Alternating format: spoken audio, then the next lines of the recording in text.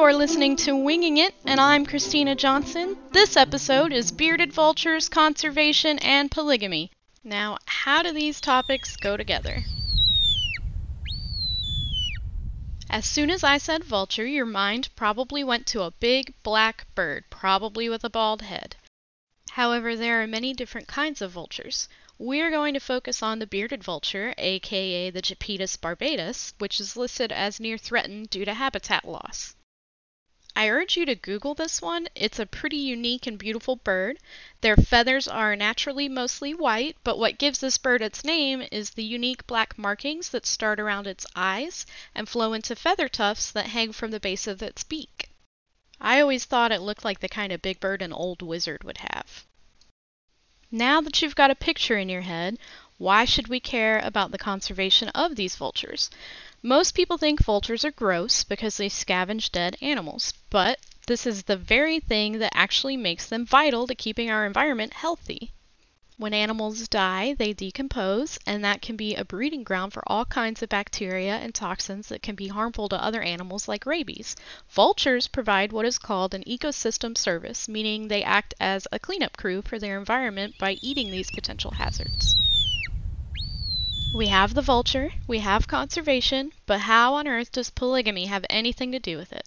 Well, later in the episode, I'm going to summarize a paper by Martina Carite and a few other researchers called Linking Ecology, Behavior, and Conservation.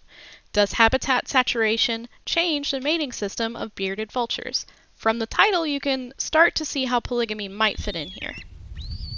So let's get into the nitty-gritty of this bearded birdie. Bearded vultures carve out resource-rich areas in the mountainous regions of Eurasia and Africa. What I found really interesting in my research is something that makes them unique among vultures. 70% of their diet is actually bones, just bones. In fact, they even prefer bones over raw meat, and their digestive system is set up to handle it. Another really cool thing that makes these unique in the world of birds in general is that their feathers are mostly white, but if you Googled them, you probably notice that they have a lot of rusty reds in their coloring instead of white. They actually find pools of water that are saturated with iron, and they lay in them to dye their feathers red. Researchers have several theories about why they do this. It could be for antibacterial purposes or related to mating displays, but they don't have anything conclusive yet. Moving on to their mating behaviors, they're usually monogamous and practice biparental care in low densities. So let's break this down.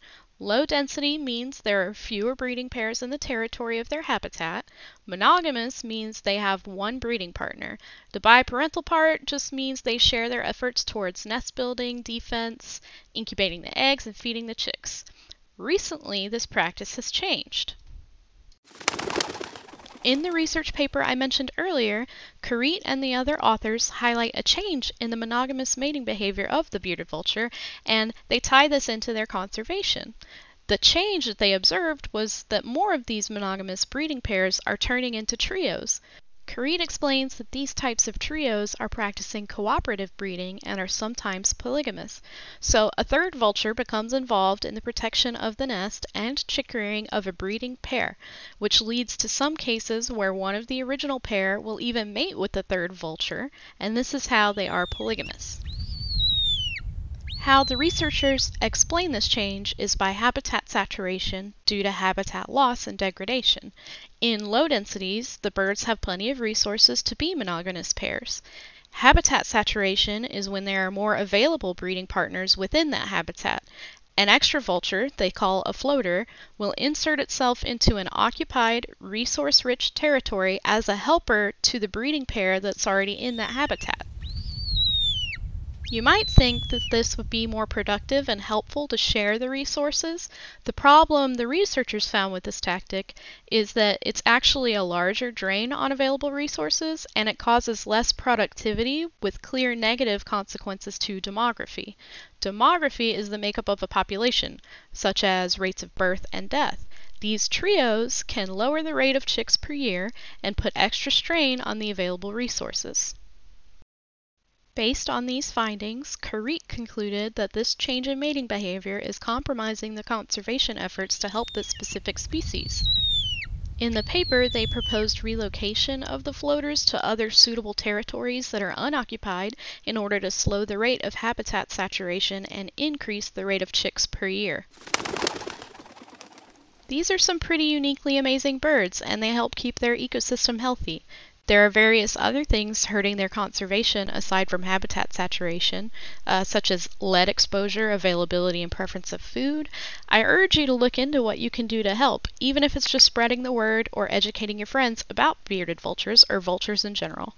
Even just sharing some of the facts I talked about today can make a difference for these birds and how people see them. Alright, listeners, that concludes our time together. I hope all of you learned at least one new thing today on Winging It.